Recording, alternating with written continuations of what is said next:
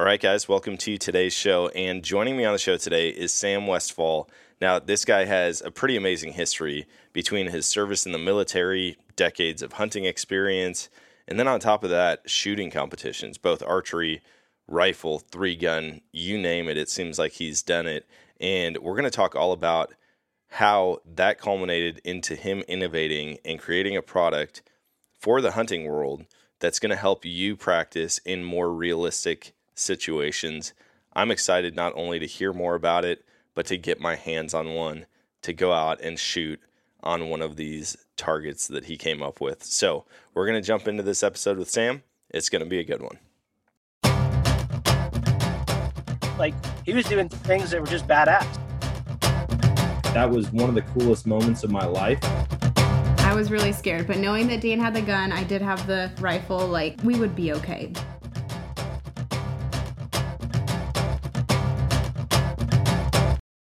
All right, guys, welcome to today's show. And joining me on the show, I've got Sam Westfall, and he's the owner of Archery in Motion. We've been talking a little bit before the show, and I'm already fired up because what he's got going is pretty sweet. But before we jump into the product side of things and the business side of things, Sam, thanks for hopping on. Absolutely, Dan. It's been, thanks for having me. It's going to be a good conversation. Already looking forward to it. Yeah. Why don't you share with the listeners a little bit about yourself, maybe your hunting history, and then, we'll talk business and kind of how you came up with the ideas that you've come up with. Fair enough. So let's start. So I'm Colorado, born and raised. I've been a hunter since I was 12 years old. So now we're 35 years as a hunter and competitive shooter. Shot firearms competitively starting at age 12 for 4-H, kind of built into that all the way up through the military. And then afterwards, shot IDPA, IPSC, 2-gun, 3-gun, indoor combat league for a number of years. About 10 years ago, I switched over to shooting archery and then switched into bow hunting as well. So for the last 10 plus years, I've been strictly a bow hunter. Birds, but that really doesn't count. Took that skill set, had a history in the Army as a tank mechanic working on M1 Abrams. So a little bit of steel, a little bit of fabrication, a little bit of welding as we were repairing things. Got out of the Army, spent the next 22 years working in IT, different technologies, different industries across the states. Last February, I said, you know what? It's time for me to go do something different. So I took my IT, my welding background, and my passion for hunting and competitive shooting, and I decided to make Archery in Motion, which is that moving target platform. It can accommodate either 3D archery targets or firearms targets, and it really gives a different perspective, offers a lot more training opportunities, and it gives a more realistic shot scenario for either hunters or tactical trainers. Yeah. So with creating this product, was it a product one that came out of passion, obviously, but based on your experiences in the outdoors, like seeing that most of the time you're elk hunting, you might not have a standing still shot, or like a lot of people won't shoot at a moving target. And I kind of understand that, obviously everyone wants a perfectly broadside 20-yard shot on a big bull elk, but that rarely happens. And if it does, it's just about a miracle. So as I've got deeper into Archery in Motion, I applied for a couple grants. One of those I had to do a little bit of research in order to apply for. Turns out about 300,000 big game animals across the country are non-fatally wounded each year because of a lack of practice on moving targets. Just exactly to your point, right? They either don't practice on that moving target or they're waiting for that perfectly still shot. They didn't hold long enough, arrow slipped, release slipped, whatever the case may be. And so now you've got a wounded animal that runs for miles. That changes the perspective. Part of what started this, as I decided to walk away from that IT career, I said, stationary targets are fun. I have a lot of fun doing 3D events and shooting competitively, but it is still a stationary target. Let's do something that offers it a bit more challenge, a little bit more difficulty, that can go indoor, outdoor, off-road, whatever the case may be, and make it something that's a little bit more fun for folks. So I decided, all right, well, let's build a moving target. Yeah.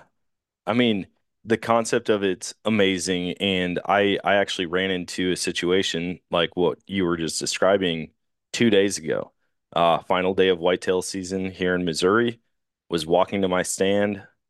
get 10 yards in the woods, look over, and there's a deer, and then another deer, and another deer. And I'm ranging, and I'm thinking, like, man, I wasn't ready for this. I had my mittens on. It was like 5 below 0. Had Right. my mittens on, had my release still in my bino harness, didn't have an arrow knocked. Like, I'm about to climb up my tree, right?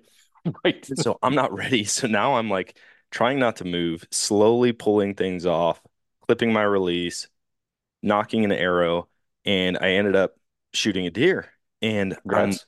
looking at, well, almost congrats. I I shoot and I mean the woods erupt, right? There's deer going everywhere. I didn't realize how many deer there were in the woods with me. And it's like I can imagine what lions feel like when they run into a herd of zebra and it's just like they scatter and you're like, I don't know which one to watch. And that's what happened. I'm like, I don't know which one was mine now. Like they were just all over the place.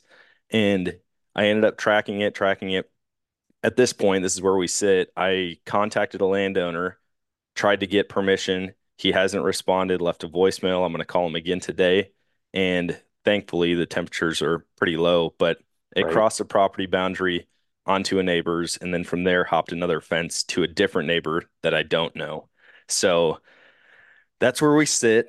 But like, I mean, it wasn't a moving target. It had stepped out from behind a tree, stood still, but still, it happens. I've Hmm. I've been there. Unfortunately, this is the first year that I've ever had an issue shooting an animal with a bow and not recovering it, and now it's happened twice. So, So to that point, right? 6, 7 years ago, I had dropped my mule deer. I was hunting on boat opening day here in Colorado. I let an arrow fly, dropped that mule deer, went over, starting to harvest it out. I got into the rear quarter, stuck my hand in, something poked me. That was different. Reached back in because I'm not the smartest guy in the world. So I reached back into the exact same thing a second time. Something poked me again. All right, third time, let's look. Just pull that muscle up. Sure enough, there's a broadhead and about 2 inches of the arrow still sticking in, kind of angled through the spine, but underneath where it wasn't really touching anything, nothing vital, wasn't even hitting a gut sack. But the fact that it was in there, and like I said, hunting on opening day, she wasn't wounded. yeah, So that had lived in there for at least a year. And geez. I'm not the only one that's had that or a similar experience to that. Most of my hunting buddies here in Colorado have had, similar experiences, some way, shape, form, or fashion. Yeah, we had that same thing happen, I think 3 seasons ago now. We were hunting rifle season and we got on this bull. My buddy ends up shooting it. We go over and we start quartering it out. And he goes to lift up the front right leg, and it is just as floppy gets. And I'm like, well, that's weird because you didn't shoot it in the shoulder. Like we know where he Right. shot it. And we start skinning it out, pulling that quarter off, and tink on the blade. Yep. And there's a trad broadhead buried in the shoulder. Ruined that whole quarter was just like mucus and pus and gangrene, and I mean it was nasty. So we ended up losing Yep. basically a whole quarter off that elk because of it. Oh, Yeah. hate it when that happens. Yep. So I'm curious now because my brain, I love seeing new innovation. I love seeing new products, and then my mind starts just racing with all of these different things, right? One thing that as a whitetail hunter, I grew up doing that. That's primarily what I've done my whole life until the past few years getting out west and hunting. Uh, have you started thinking about making a ducking buck decoy, like when whitetails duck the arrow? Because I feel like that's every whitetail hunter's worst nightmare is when a deer drops mid shot. So, in this whole journey of entrepreneurship and archery in motion, Big Shots Targets, based out of Pennsylvania, has been kind enough to partner with me. And in that partnership, they wanted to build a moving target. They just never dedicated time or resources towards it. So Yeah, they like what I'm doing. Um, in that they've given me multiple targets to shoot demo videos with and that type of thing and kind of show what it's really capable of. I'm hoping to be able to partner with them a little bit deeper to maybe make something that I can automate that, the legs buckle or whatever the case may be with a couple servo motors to build that. But it's a ways down the road before I yeah, even get to that point. I have to have a more, I got to finish out a couple more models just to make sure that I've got a solid structure sales pro platform to work off of, and then I can start doing some upgrades to those type of things. So you're not like Apple where you have 15 models ready to go and then you only give us the oldest one. No, I'm really just trying to keep it down to at four at the very, very most. Nice. So 8 foot straight line mover, 10 foot straight line mover with speed control. The one that's currently in prototype mode is a 26 foot oval track. So you'll get varying distance, quartering to, quartering away, broadside and frontal shots. Dang. And that one's self-propelled, so it gives a lot of different environment.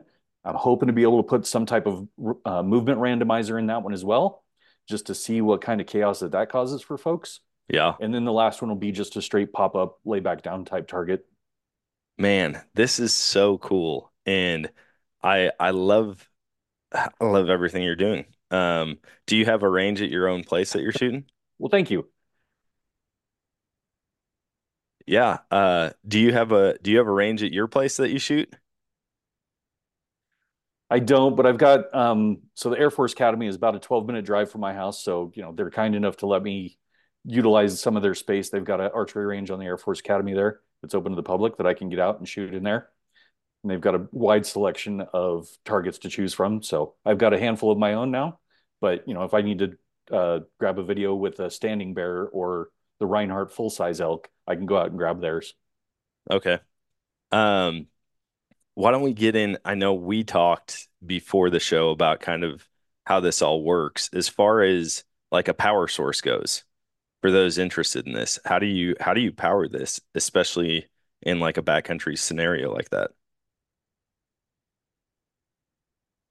All right. So that becomes the fun part. So in the process of building this, I wanted to make it so that it could be used virtually anywhere, indoor, outdoor, near a wall outlet or a generator, or even out in the middle of nothing. So I've got it to where it's functional off of solar panel, wall power, generator power, gen, uh, 12-volt DC battery as the predominant component there with converters that go to either solar or wall power. Um, and then the wireless control, which is a double button wireless controller that you can use all the way out to 120 yards. So gives you a lot of flexibility about where it could go and how it can be used and kind of where that plays. Yeah, I mean, it's cool that you have the capability of making it move when you want it to, but then it can stay stationary if you're just doing a traditional uh target shoot. But oh, man, Absolutely. it's just wild. And then you also had mentioned that you can adapt them or you can use steel targets on it for rifle or pistol or three gun shooting. Correct. Man. So I've got a big question because I hear this thrown around with you being a competitive uh archery. You competed with archery and you competed with long gun. I've heard people say that shooting at 10 yards is like shooting at 100 yards with a rifle. Shooting at 100 yards with a bow is like shooting it at 1,000 yards with a rifle. Is that something you find to be true? I would say it's fairly close to accurate. You know, the so that Reinhardt one third elk, right? It's designed to be an equivalent of a 60-yard elk shot at 20 yards, right? Okay. So when you step for most archers, bow hunters, they wouldn't even consider taking a 60-yard shot. Well, in Colorado, you might have to because the woods are open enough. You might get enough of a space to be able to do it. In Missouri, where you're at, you're not taking a 60-yard shot. You can't even see 60 yards because of all the trees. Yeah. So it just builds that scenario. Part of the goal for this is to make sure that it can be used anywhere. Part of the goal is to make sure that you're getting practice in your area how you can and what you need to be efficient and have the most ethical hunting shots. Well, if that hunting shot for you is 10 yards or 60 yards, I want to make sure that you're practicing at that. Back to your question though, to go to a 100-yard archery shot, you and I both know that that's a hard shot to make. Everything has to be perfect. Face pressure, thumb release, even the little hairs on the side of our mouth have to be out of the way just so much that that string goes by without a problem. On a rifle, most guys aren't going to take that longer shot, 700 plus yards, unless they've got a solid base, whether they're on a tripod or laying down on their backpack. They're comfortable, they're not out of breath, they're not winded, they're not, heart's not trying to pound out of their chest. But once all those pieces come into play and it works right, you can make those shots and you can drop an animal pretty much where you need to, as long as Yeah. you've got good shot placement. And the key part of shot placement is knowing your animal and knowing your practice is good. Yeah. I've always when I talk to guys who are getting into one of those or the other, whether it be archery or long range shooting with a rifle, I'm like the biggest factor that's a difference between the two is you don't have a rest on a Right. bow. Like you just Exactly. don't. Like I haven't found any way to effectively rest a bow. And I've thought about it. I've honestly thought about products. Like, how could you do this to make it to where it's like a tripod, but for a bow? And I'm like, you're never going to be able to do that in the field, you Nope. know? Like maybe in a tower blind whitetail hunting somewhere, but Sure. but other than that, there's no scenario where you're actually going to be able to use a rest. And so that's where the practice comes in, practicing every scenario. Exactly. When I go out with my buddies and we shoot throughout the course of the year, building up towards hunting season, we'll shoot from single knee, both knees, flat on your butt, you know, just about, almost laying down in some cases where you've got a good steep angle hill that you can, kick back on and make yourself comfy on because you need to be able to practice all those shots to be able to make that, in my case, 55-yard heart shot on a mule deer this year or this past year. Yeah. You have to be comfortable with whatever is going to come in front of you. And if you're shooting through little windows or, even leaves, you need to make sure that you've practiced that. You're comfortable with it. You know where that arrow is going to go, and you have to be comfortable and confident in your equipment. Yeah. What do you think the disconnect is or the difference? I mean, we talked about the foliage or the amount of trees and stuff, but it just seems like out west, I don't talk to many people who aren't comfortable shooting 60 plus yards with their bow. And then here, I talk to guys and I'm like, what's your max range? Probably 35. And I'm Yeah. like, man, your equipment's capable of doing way more than that. And Oh there's yeah. guys that are hunting field edges where there's no obstruction, but for whatever reason, as an Eastern or a Midwestern whitetail hunter, we're geared to just think like we can't shoot any farther than that. And I would, I've never hunted. Well, that's not completely true. I hunted Kentucky when I was in the military out there, but even that was you're kind of to your point. You're programmed to where your 40 yards is really that max shot that you're willing or comfortable to take out there. Whereas Colorado, Montana, Wyoming, Idaho, Washington State, Utah, Arizona, you're going to take some longer shots. And it's just how that plays out. If you can get that animal to come in at 20 to 30, beautiful. But the odds are not great.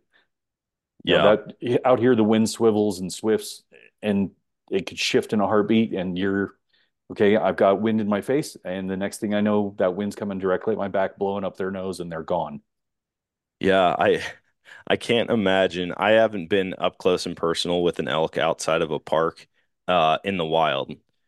Um, I just can't imagine in a hunting scenario having one come in that close. Like when we rifle hunt, I've only rifle hunted Colorado. The goal this year is to archery hunt elk for the first time. But my closest arch or my closest rifle shot was like 330 yards, Right. and I'm thinking, man, I gotta close that I gotta cut that down by 80% in order to be within effective range. And it's crazy to watch the videos of guys who get them like basically brushing their arrow. Yeah, Right. that just blows my mind. And there's a reason there's only a couple of those videos out there. That's exactly it. Yeah, that's a lot of scent control. That's a lot of noise control. That's being very, very humble and quiet and still and knowing that I have to just not blink in order for that animal to come near that close. My closest shot at an elk was about 17 plus yards. On a mule deer, it's been 7 yards. So, Dang. I've had them up close and personal with me, and they were great. But like I said, this last year, it was a 55-yard shot across a little pond. Took a heart shot on her. She ran 30 yards and dumped. And Dang. that's, I'm happy with that all day long. Yeah. Are you hunting over the counter out there or are you Um, putting building so points? that's the fun part with archery in Colorado as a resident. Non-resident's a little harder, but as a resident, we can normally pull either sex tags with a 0 point or 1 point for most units. Yeah. So, when I put in every year, I'll put in for mule deer, pronghorn, bear, elk, and I throw in for a moose tag as well. But we're just building points for moose in Colorado at this point. But I typically drop an elk every 2 to 3 years. I'll drop a mule deer every year. Um, Turkeys, grouse, stack them up as best I can. Yeah. The point system, man, I keep looking at my points and I'm like, one of these years, one of these years. I've been putting in for basically everything out there. Um, Building points. I quit putting in for mountain goat because I was Smart. fortunate enough to do a mountain goat hunt with my buddy out there. He drew, he was successful. I Nice. hated the meat. Oh, And I okay. was like, once I tasted the meat, I was like, I've effectively done this. I just wasn't the one that pulled the trigger, and I don't really care to only get a cape out of something when I don't like the flavor of the meat. So, but I'm still putting in for moose, bighorn, and moose is like bucket list for me. I'm That's same, I'm just really hoping. same. I'm 5 years into points on moose. And, and as a resident, it's a little easier for us, but it's still the draw. So play the game as best you can. Yeah, I see those kids that like their first 4 years of points, and all of a sudden they draw. I'm like, every hunter in the country hates them and is jealous of them right now. Exactly. All right, how many of you guys hate dealing with tangled up rope? Trying to untie it, it's all knotted up, and you actually really need it at the time. Don't raise your hands because I obviously can't see you, but those days are long gone. Rapid Rope is a quick deploy rope solution that you can pull the length you need and cut it all with one hand. You don't need knives or scissors or a lighter to singe the end because it's cross-threaded to keep it from fraying. Yeah, they've thought of everything. And this is way stronger than your average 550 cord. In fact, this is 1,100-pound test. It comes in a shatterproof canister that you can fit in the cup holder in your vehicle or your backpack, or I don't know, if you still wear cargo pants, any one of the 1,000 pockets that you have. It comes in a 120-foot canister, a 70-foot canister, and you can get a rope refill. So just in a matter of seconds, you could be deploying and cutting rope with one hand again. So if you want to stop dealing with the headache of untying rope and detangling everything anytime you need to tie something down, go check out rapidrope.com and use code Nomadic for 10% off at checkout. If you're an avid listener of this podcast, you've probably heard me talking about Infinite Outdoors in the past. Infinite Outdoors is expanding access for hunting and fishing on private land across the country. From whitetail hunts in Missouri to waterfowl hunts in Wyoming and pheasant hunts in Colorado, they provide access to over 1 million acres of private land listings for all types of hunting and fishing. Best part is, it's incredibly easy to browse and book properties all on the Infinite Outdoors app. The app is free to download and easy to use. All you have to do is sign up and you can browse over 250 different adventures across 10 states. Download the app today and use Nomadic 15 for 15% off your membership.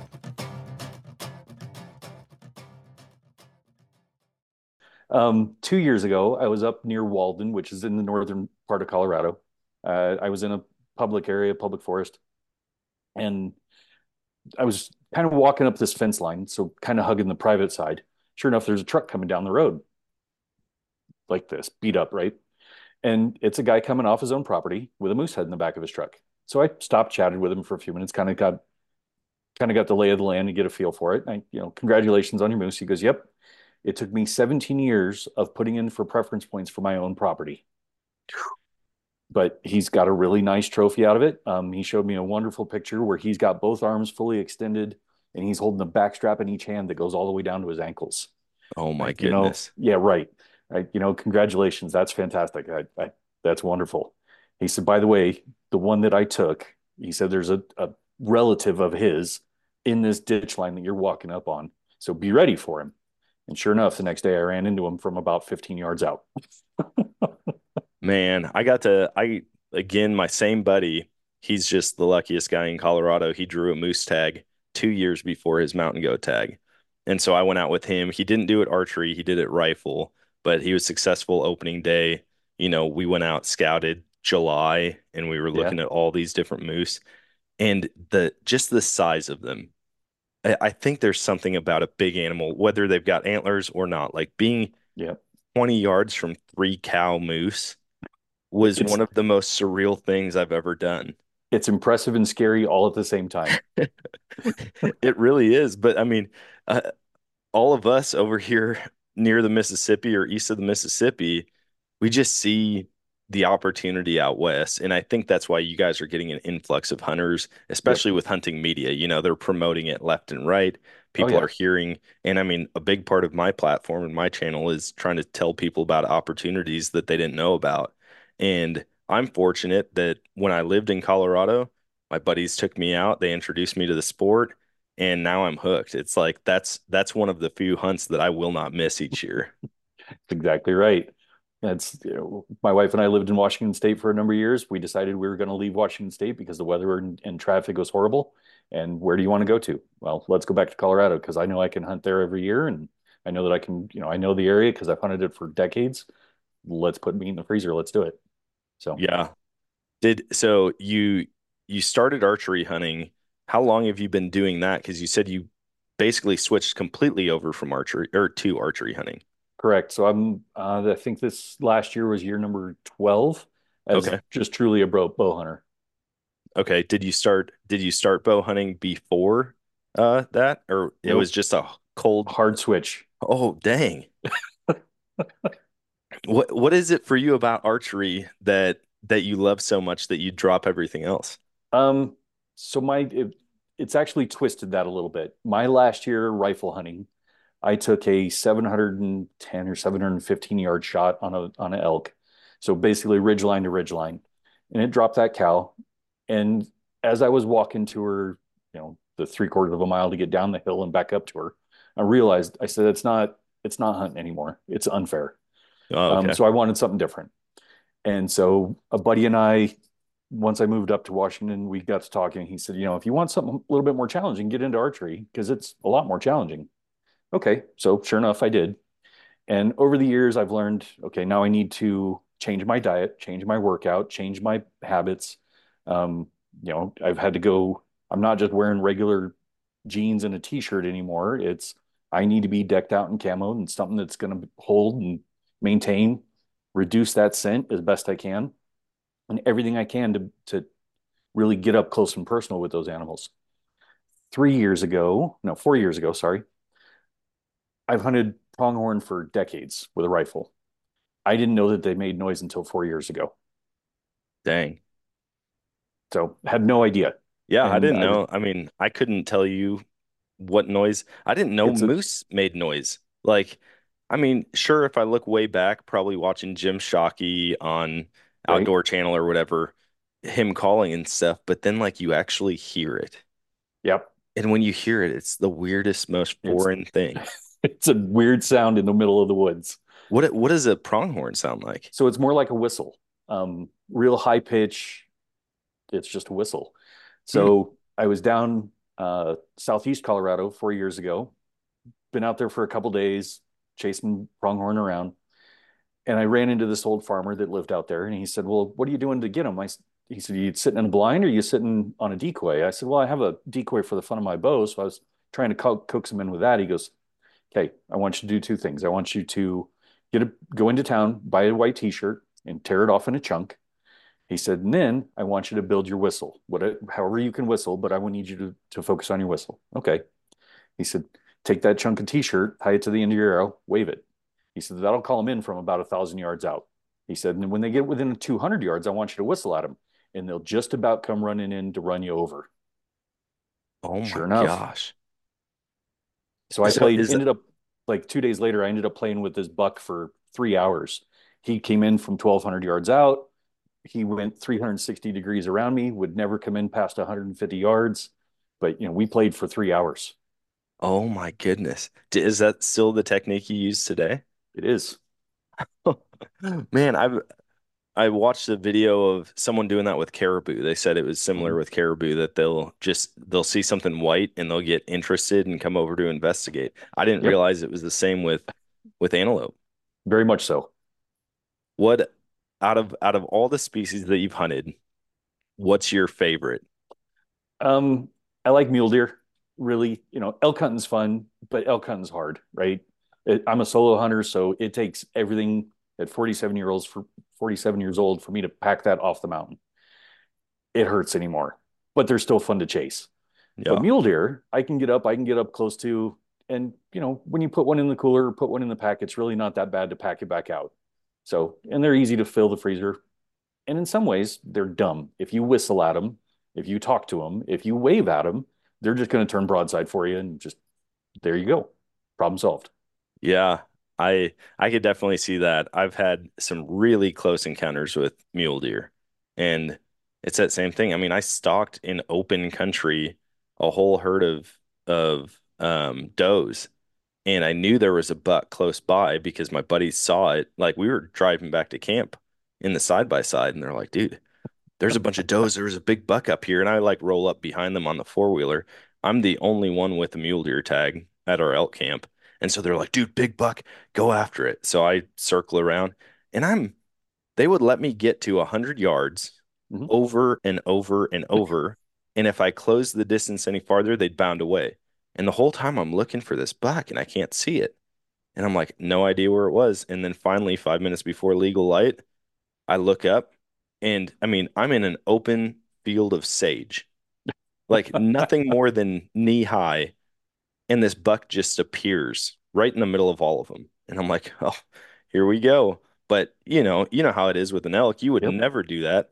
They see No, you one time they're and they're gone. 1,300 yards away. Right? Yeah. Yep, they're gone. Yeah. What's on the agenda for 2024? Are you planning any big hunts aside from the normal Colorado stuff? It'll be just the normal Colorado stuff. I've one dream hunt is to go up and hunt moose up in Saskatchewan, but the price just keeps climbing and doesn't make it any easier. So, yeah, so I just keep throwing in for tags for Colorado. Yeah, I know the areas, I know the animals. As long as it's not a huge nasty winter kill this year again, like previous year, I should be all right to put a whole bunch more meat in the freezer. Yeah.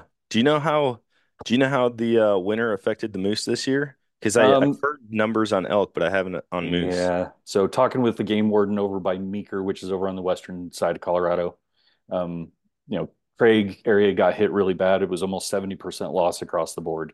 So that's deer, elk, bear, pronghorn, just wiped. They already said it's probably going to be another 5 to 7 years before they really allow a bunch of hunters to go back up that area to hunt that again. And Craig was a phenomenal hunting area. Um, Moose is not didn't get hit quite as hard, but then there was this most recent wolf reintroduction. So we'll Yeah. see how that impacts all the animals up that direction. Where did they pull those wolves from? Was Out that of Oregon. Yellowstone? Oh, out No, of Oregon. yep. Okay. So that'll be kind of interesting because obviously they've got elk up there. I don't know if Oregon, did they have a moose population or a big I moose don't population? I don't know that they might have had some, but I don't know that they had a big population up there. Yeah, So, I'm curious how one, the moose in Colorado aren't used to wolves, but the wolves also aren't used to moose. right. So we'll see how that plays out. I mean, it's unfortunate. I feel like most people are kind of like, dude, go to Yellowstone if you want to see wolves. That's right. It's just I feel like it's an anti-hunting move is what it comes Right. down to, And is there's trying to there's probably a limit. component of that as well. I would agree. Yeah. The nice part, Colorado moose, while they look at humans and go, "Yeah, I'm not worried about you," they'll 99% they'll just keep walking.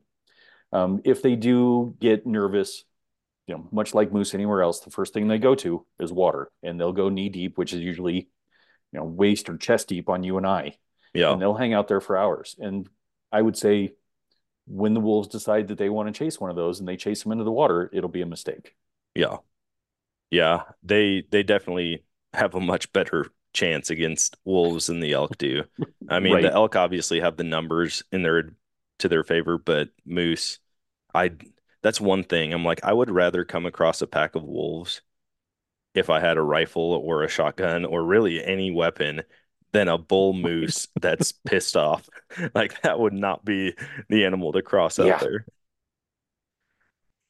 Well, Yeah, I told you a little bit ago that I ran into that other bull moose in that valley down in the draw, and I wasn't 15 yards from him. I could smell him, couldn't see him yet. And I came around a willow 15 yards away. There he is. Oh, okay, we're gonna back up and move out the other direction. find the biggest tree you can. That's exactly it. And thankfully, they get bored easy, so it makes it a little easier. Yeah. I couldn't believe it, man. just realizing the sheer size of them and the fact that they realize like you can't do anything to me. Like they look at us the same way that I look at like a Yorkie. Like you're kind of annoying, but really Exactly. what kind of damage are you gonna do? And oh man, Right. that's definitely a dream hunt. Mine's Alaska or a Yukon moose and just I mean, I want to Yeah. be so far away that like planes don't fly over that spot. Yeah. I've joked with the wife about a caribou hunt up in Alaska. And then let's call it 5 years ago, we looked up the price. And it was like 17 grand then. And last year I looked at it again and it's, 28 or $29,000 for a drop camp solo hunter up there just for a caribou. And then, they got to set you up with a grizzly shield and everything else, grizzly fence line. Yeah, okay. It may be out of the cards, but last year it might be a thing. Yeah. Yeah, I mean, when I do it, in looking at prices, obviously the flight is where it comes in. Like them flying you in is where the big expense comes Yep. from. But it's like if you really go solo, like you bring your own tent, you bring everything, it seems to me like it's going to be cheaper for me to do Alaska than it will long term for me to do Colorado after putting Yeah. in thousands and thousands just to get points. Right. Now, there's Randy Newberg made a comment and probably 2 years ago now. If you're hunting Colorado and you're 4 or 5 or more preference points deep, burn them because you might not if you're trying to go for unit two.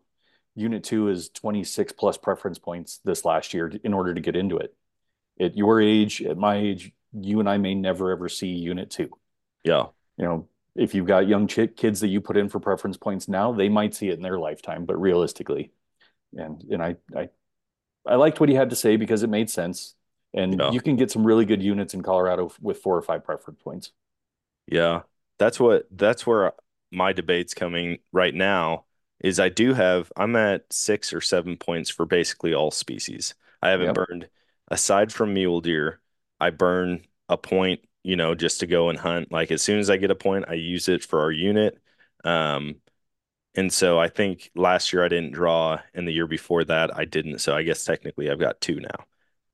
But for elk, I'm like, man, I feel like it might just be time to burn points. I As would. much as it pains me, I'm like, dude, this is 7 years of saving. Yeah, but it's time, right? Yeah, There's no reason to let them go to waste. And if they, in the next 5 years, decide to change the preference point system, you don't want to lose out on them. So you might as well just burn them and go pull a tag in a unit that you may not be unfamiliar with, but there's plenty of opportunity to e-scout and websites like Hunt Score will help get you the right idea, the right area, the right kind of premise on where to hunt some animals at. yeah. I think that might be in the cards coming up soon. My biggest fear though with all Western states is that over-the-counter tags go away. And there's And a I chance at feel that like as that's well. coming soon. Yep. I keep hearing about the influx of hunters I mean, now I'm one of them, right? Initially, when I hunted Right. Colorado, I'm not a Colorado native, but I lived there for a year. I was able to legally hunt as a resident, Yeah. and then moving away from there now, I'm like, great. Now I'm that guy, right? Like I'm the guy coming in from out of state that everybody hates. It happens. Yeah.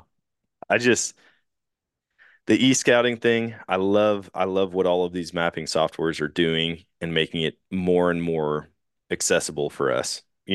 Whether you're in state or out of state, Yep. if it's an area that you don't get to go and scout on foot, put boots on the ground with your binos, with whatever, the fact that we can do that online. In fact, when Yep. we were scouting for my buddy's moose hunt, it was like, all right, we're gonna go check this out in person. It's gonna be a weekend of event. It's not just Sure. like drive up there, hang out for the day and come back. So we made a full weekend of it, and then we were e-scouting. And what's crazy is that we actually found moose on Onyx. Oh yeah. We were on Onyx and we're like looking at these different little ponds up in the mountains, and I'm like, dude, that's a moose. That's a bull moose standing in the water, and you could see it from the Right. satellite imagery. It's great. There's a small Boulder-based startup. that's going to try to compete against Onyx here in the near future called Hunt with Odin. And I did an interview with them probably a month ago about, as a Colorado hunter, or even an out of state hunter, what would I look for in the next version of a hunting mapping software? And so we had a great conversation, kind of laid it out, and I think what he's going to be putting together is going to be pretty cool. Where Onyx has kind of the migration maps and feasibility of it, this guy's putting together a little bit more of a, hey, if you're coming from out of state at sea level and you know what your limitations are, here's some areas, if you know that you're above 50 years old and your knees are bad and you know that altitude's going to get you, here's some areas that you may want to focus your idea hunt at, versus Onyx just says, hey, here's the map, here's your migration map, have at it. All right, if you're not using Tactacam's reveal cell cameras on your hunting property for scouting or monitoring the wildlife, you are seriously missing out. When you pair that with the Reveal mobile app, you can see the action as it's happening, no matter where you are. In fact, I've got trail cameras up in Wisconsin on the land that we hunt, and not only do I get pictures from those cameras sent to me, I can also track the progress of the camera, the battery life, how much memory is left on the SD card, and I can see what the weather's doing at the time that a picture is taken. So I can't think of a better tool for scouting, whether it is close to home or in a totally different state. So if you want to stay tuned into the action or just get into the action, go to revealcellcam.com or tactacam.com and use code Nomadic for 10% off at checkout. All right, guys, I've got to tell you about some of the new XOP products that I've been using this fall, and some of them I use in kind of an unconventional way. First off, I use the Mondo saddle, but I also use their turkey hunter vest, and I take the Cold World stand, put it in the back of the vest, and carry it in that way. Depending on how far I have to pack in, I'll just bring a foot platform, but one thing I've learned is that if I put the seat cushion on the underside of the seat and flip it up, it turns it into a knee pad also, or I can flip the seat down and sit on it like a conventional tree stand. I also used their holster kit clipped right onto my saddle to carry in my climbing sticks while keeping my hands free.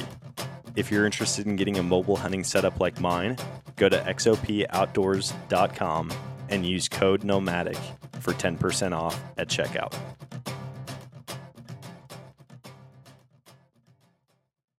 Dang, that's a really good thing to factor into it. I never would have thought about that. Obviously we're all looking at topography, we're looking at different things, but I haven't been looking at topography as a limiting factor to my hunt. It's been more as a wild, how are the wildlife going to use it? Right. But like you said, for somebody who's got a bum knee, or, if they're coming out and between the two of them, they're going to have to pack it out by themselves, and they can only get a quarter at a time or whatever the case may be. That's a brilliant thing to add into it, the different limiting factors and what area would best suit that person. Right. So like I said, it was a really cool piece of software. He's not ready to go beta just yet, but I think it's coming here in the near future. Hunt with Odin is the name of it. So if you want to look it up. Yeah, I'm gonna have to check that out. Yeah, it's going to be some cool stuff once he gets it all put together. How do you feel about all of this technology? I mean, for me, I'm like, obviously I like to use it. It increases my odds. At what point, like with rifle hunting, when you were like, dude, this isn't even hunting, this isn't even fair. At what point does that happen where we just say, we're not hunting anymore? Well, and I understand, I hear what you're saying, but I also understand there's a lot of guys that don't want to leave 100 yards from their truck. Yeah. There's a bunch of folks that will drive their quads, their side by sides up in the mountain. They'll take 200 yards away from the road, and that's as far as they're going to go, which gives the rest of us that are willing to walk and put in the miles and put boots on the ground to go up and over every hill, especially on the archery side. It gives us an opportunity to get a little bit deeper into the woods, where you are still technically hunting. Yeah. And so I think there's pros and cons to it on both sides, but the true hunters are still going to show their true colors, and they'll put the miles in to get there. Yeah. I mean, I definitely don't feel like we're at the point where it's like this is no longer hunting because if you look at the statistics and the odds of success, we're not, either it We're is barely still putting hunting this. and we all just suck, or it's just that hard, you know? It it's And called hunting for a reason. yeah, and I mean, it's not like Eastern states where you can have 200 pounds of corn still on the cob Right. laying underneath your stand. Uh, Exactly. and I feel like even that stuff, a lot of it's going away. They're just making it more and more challenging. Hmm. And the more challenging it is, it seems like aside from weather conditions or predatory conditions outside of people, the numbers are going to go up, you Yeah. know, and then people will be more successful, and then the numbers are going to go down, and then they're going to go back, and it's kind of Yep. that ebb and flow of things. But I have heard from a lot of people this year in Wyoming, Idaho, Montana, Colorado that the winter was just It was brutal. insane. My brother actually he lives up in Steamboat, Okay. Yep. and he was out during spring. He went out shed hunting, and he's like, you would not believe it just seemed like piles of You dead could animals. Yep, you could find whole herds. So, Yeah. whether it was 10 to 20 animals deep laying 30 yards from each other and just disintegrating as they laid there. It was really hard to see. Yeah, I would have a difficult time walking up on that for sure as an outdoorsman, as somebody who genuinely loves these animals, but Yep. also loves to hunt them. And he would send me videos where it's like he would just pan and it would just be antelope, antelope, antelope, Hmm. antelope. And it was the same thing with elk. I don't think he found as many mule deer dead, but he Yeah. came across a couple big groups of both antelope and elk. Yep. Yeah, it was a rough year up there. It was rough. And like I said, I where I normally hunt is up by Craig, and I had to move a little farther south down by Meeker. And I could still see where that cold, deep snow, deep hard cold, hard frost, it impacted the animals down even into Meeker, just not quite as much. One of the ranch owners that I talked to this year, I was up there for a couple days and hadn't seen anything yet, hadn't even seen any sign. But about 2 weeks before I was up there, they had a cold snap.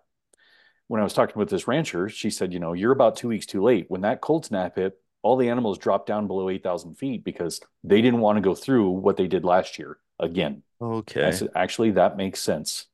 Yeah. She goes, but thank you for talking to me because you're the only one that's asked that question, whereas all of the rest of the hunters that are up here are still bouncing around the woods trying to find something. Yeah. Yeah, you'd mentioned that the CPW agent told you it would be like 5 to 7 years before they really let the same amount of hunters in there. Is Yep. that what they're estimating? It's going to take the population to That bounce back? I don't know that that's confirmed, hard numbers yet, but that's when the gal and I talked. I ran into a bunch of turkeys and I didn't have a turkey tag on me. So I went back into town, bought a turkey tag and just had a conversation with her. And yeah, she said, we're evaluating that, but how it's looking right now, it's probably going to be a few years before we really let a large number of hunters go back in there to really thin it out again, just because the winter kill was so rough. Yeah, I mean, 70%. I can't imagine that population will be back to regular levels Not for a anytime few soon. I years, mean, right? especially it's like there's no telling what this winter is going to look like. I think my brother said the other day, I think it was 2 days ago, they just had like 18 or 20 inches of snow Right. overnight. And I'm like, I mean, those mountain conditions are no joke. The kids we've had 3 snow days here in Springfield, Missouri, and we don't even have a total of 1 inch on the ground, right? So like we don't understand snowfall like the mountains do. Right. And we had this past weekend was record temperatures for us as well, right? So even in Colorado Springs, we had temps down into the low or -16, -17 overnights.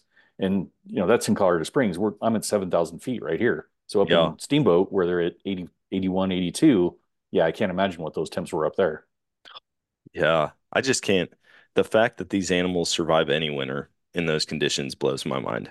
It As long as they got food, they can do it, but it's hard for them. And last year with the deep snow and that extreme cold, and they couldn't find food and calving, the calves were coming out either stillborn or as soon as they hit the ground, they were instantly cold and couldn't get to food, so they were done.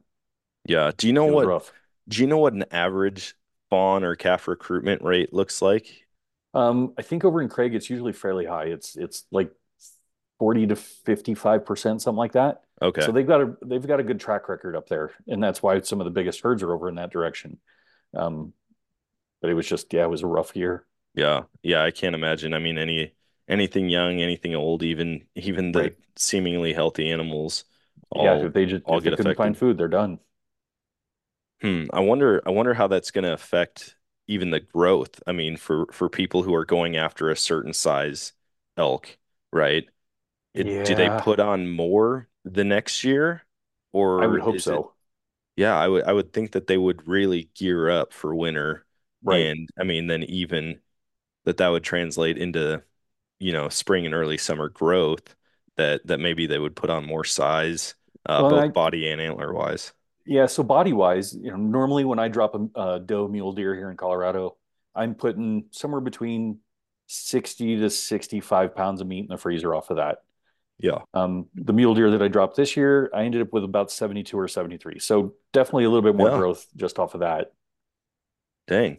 Yeah, that's good. And I mean, especially if they're any more fatty, like A little bit, not terribly much. they just are such lean animals. And Exactly. that's another crazy thing. I'm like, how is there this little fat on an animal like that? When here in Missouri, we've got these whitetails, or even one of the craziest things I've ever seen was these pigs, wild pigs down on Cumberland Island in Georgia, and Okay. we shot them. And I mean, some of these pigs Layers. had Yeah. 2 inches of fat, and I'm thinking these don't ever encounter cold temperatures.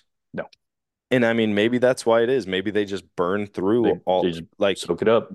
yeah, out west they burn through that fat, and in a spot like that they don't have to. But then I'm thinking, well, why do you even need that much fat on you Right. anyways if you're not encountering it? Yeah, but it's tasty. Yeah. Oh, trust me, it was we my one buddy, he's like, man, he was cutting the whole thing up, and it was like that thick layer of fat all the way around. And he was just, I mean, it was hitting the ground. And I'm like, dude, what are you doing?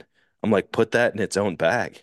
Right. You can cook literally anything in that, and it's gonna, if you don't if you're not a vegan, you could eat a full vegan diet just soaked in that fat, and it would That's probably right. taste good. Exactly. I hunted in Texas hog hunts down there for a couple of years. Drove from Colorado down, and it was fun. They were good hunts.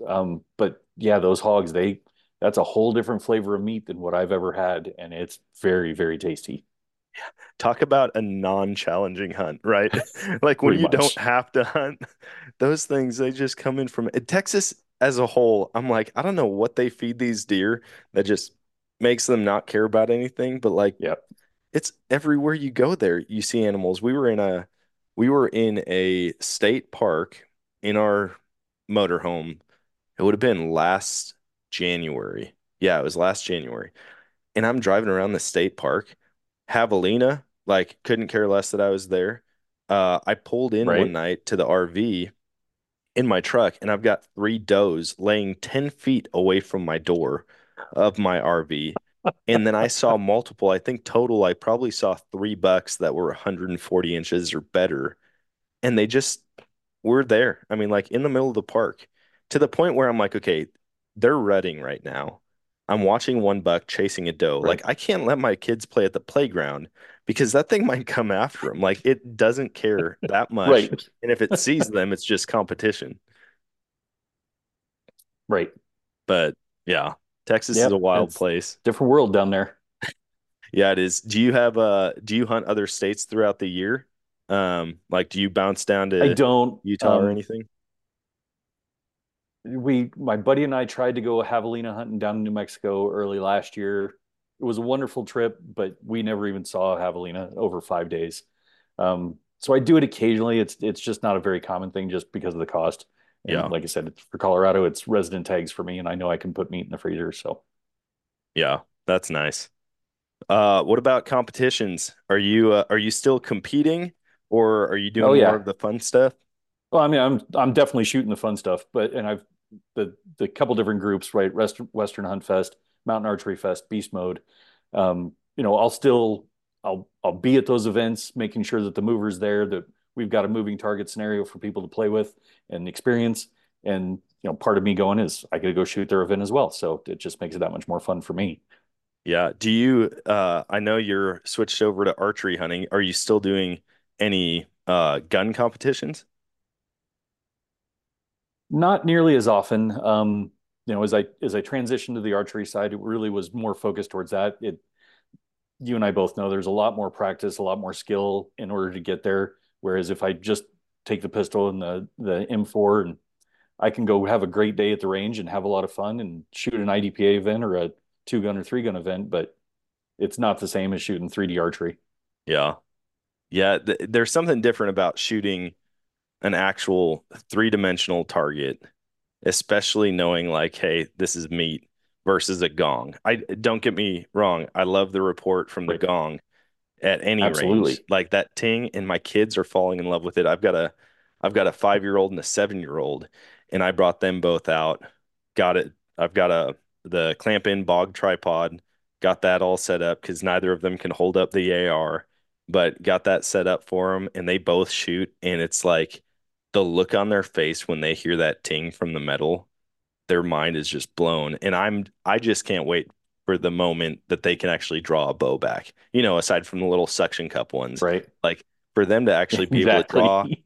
hold, settle, and release, I don't think I don't think I'll ever see them again. I think they're just going to be running around in the backyard shooting stuff.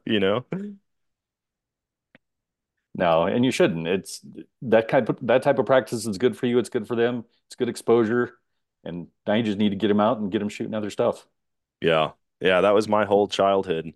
As soon as I got a BB gun, there wasn't a squirrel, rabbit, or songbird safe. And, living out in the country, That's I've right. always said, like, man, if they could still bust me for that, like, I'd be in probably pretty big trouble if they could prove it. But I'm like, I'm a Oh, very much kid, so. you just gave me a BB gun. It's a lot of fun shooting my GI Joes, like, on a 2x4 or on a sawhorse. But, like, when you have a bird, that's a whole different ball game. My mom used to have a compost Right. pile, and we had two fox that would come in and eat from her compost pile. And every time I saw them, I asked her, Mom, can I shoot one of those? Can I shoot one of those? And she wouldn't let me. She loved those things until there was a Christmas morning that I woke up before everybody else. I look outside, there was a fresh snow, and there's a giant red spot in the middle of our yard. Oh, And I'm like, what in the world is that? So I get my mom. She comes out. She's like, before your sisters wake up, go out and see what that is. And here it was my sister's cat, Butterscotch. And I'm guessing one of those fox finally caught oh up with it. no. So, yeah, my job that day Yep. was just shoveling snow to where they couldn't see it. And I'm like, should have let me shoot the fox. Right. Should have let me shoot it. Uh-huh. Funny how that works. There you Well, go. I appreciate you taking the time to hop on and chat with me, and obviously for the amazing innovation. Like, I can't wait to shoot it, and I'm sure that when people shoot Thanks, this sir. for the first time, it's just going to be one experience, and then two, it's not going to be the same going back to shooting anything else. That's a true statement. So I had it at an indoor event last weekend and then back in December, and I had several folks that got the opportunity to shoot it month to month, back to back. Actually, grabbed some of their feedback videos this last weekend. So those are coming out on social Nice. media over the next couple of days. That'll give you a better perspective of what, outside of me talking about it, but what other people think about it. So yeah, keep track of that. And social media is archery at Archery in Motion across everything, and the letter N, not IN, but the letter N. And yeah, Dan, it's been a pleasure talking with you. Thank you for having me on. Yeah, absolutely. Do you have a schedule up of where you're going to be with the product this year? Not quite yet, but I will make sure that as I do, I will get it forwarded over to you and you can share it out. Sweet. I appreciate it, man. Thank you very much. All right.